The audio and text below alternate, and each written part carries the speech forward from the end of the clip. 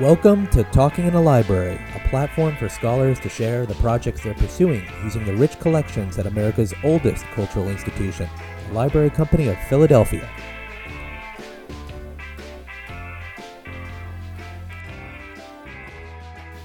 Good morning, patrons. This is Will Fenton, the Director of Scholarly Innovation at the Library Company of Philadelphia. I'm here with Dr. Michael Barsanti, the Edwin Wolf II Director of the Library Company. Michael, why are we doing this? It seems that everybody has a podcast right now. Why is the Library Company jumping on the proverbial bandwagon? Well, it is a big bandwagon, but one of the things we're seeing about podcasts is the more there are of them, the more people seem to be listening. So I think it's a wonderful wagon for us to be getting on. And now if we can leave the wagon metaphor for a moment. The Library Company has so many fantastic assets and resources. Its most important, probably its collection. But its historians, its scholars are an underutilized asset. On any given day here at the Library Company, we have some of the best scholars in the world looking at our collections and finding stories to tell about them. And it just seemed obvious to me that we should get those scholars and get our staff and get some of the other members of our community here to tell those stories and to share them with you. And I'm a big fan of podcasts, and I find they're an excellent medium for doing exactly this kind of work. So how will this podcast be different from, say, Ben Franklin's World? I'm a big fan of Ben Franklin's World, and I use it to learn about this field.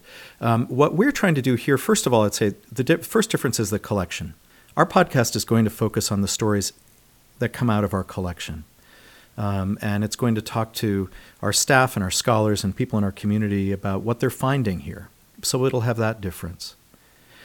I think it also isn't keyed to a new book that's just been published.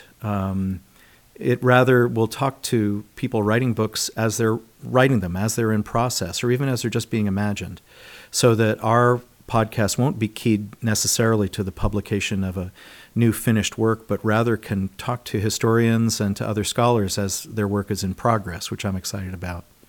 And I also hope it will take a really wide view of the kinds of scholars that are interacting with the collection. So academics, but also artists, also community members, all sorts of folks who are coming up with new and imaginative ways of telling the stories that are here. So not to put the cart before the horse, but I'll put the cart before the horse. What do you hope this podcast will achieve? I hope the podcast achieves a couple of things. The first thing I'll say is, in some ways, I just want our members and our shareholders and our fans, broadly speaking, to know more about the kind of research that's done here. It's one of the surprises for me as the director is that the research community here at the Library Company, our community of former fellows and other researchers, have a wonderful community and a great sense of the kind of work that is done here and that can be done here. But a lot of people in our community more generally, our shareholders and our members in particular, aren't really attuned to that research component. And so my first goal is a fairly small one. It's to help sort of spread the word about the kinds of research that's being done here and the kinds of ideas and facts that are being discovered here every day. The broader goal is a hope, maybe farther out, is that these stories that people are researching, the kind of issues that our historians are working on, are ones that are deeply relevant to challenges that we face as Americans today. And I think as we can get some of this knowledge out and bring it directly to the public, I think it will help us improve civic life. I think it will help us know that the problems that we're facing are ones that have been faced by people before.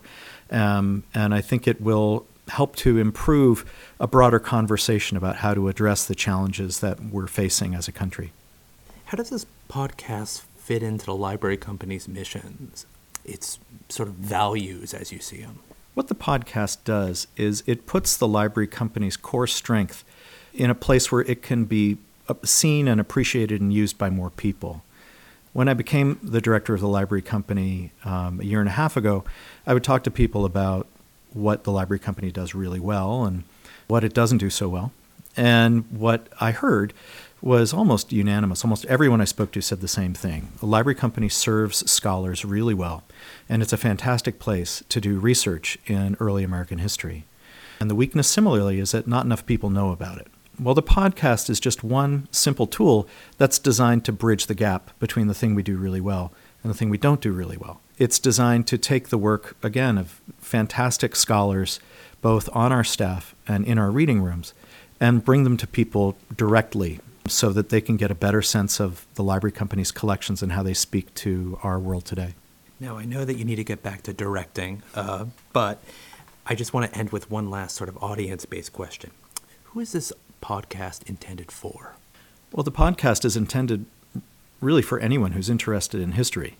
I think it's a way, a lot of our scholars who come here, a lot of people who use our collections today are people who are academics. Maybe they're historians, maybe they're literature scholars, maybe they're amateur scholars, but that isn't really who the podcast is for. The podcast is a tool to allow those people and other people who use our collections to tell a broader audience about what they find here and what they found interesting and what they've learned.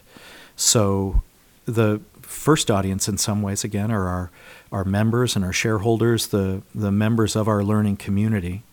But it's my hope that we will broaden that learning community and enlarge it through tools like this podcast so that anyone around the world who has an interest in this period will come to think of this podcast as their entree into this learning community that is the library company.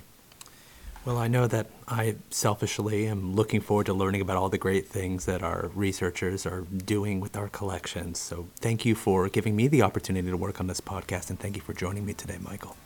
Thank you, Will. And I'm glad that we are working with you on this series and can't wait to see what you do with it. Thanks for joining us for Talking in the Library.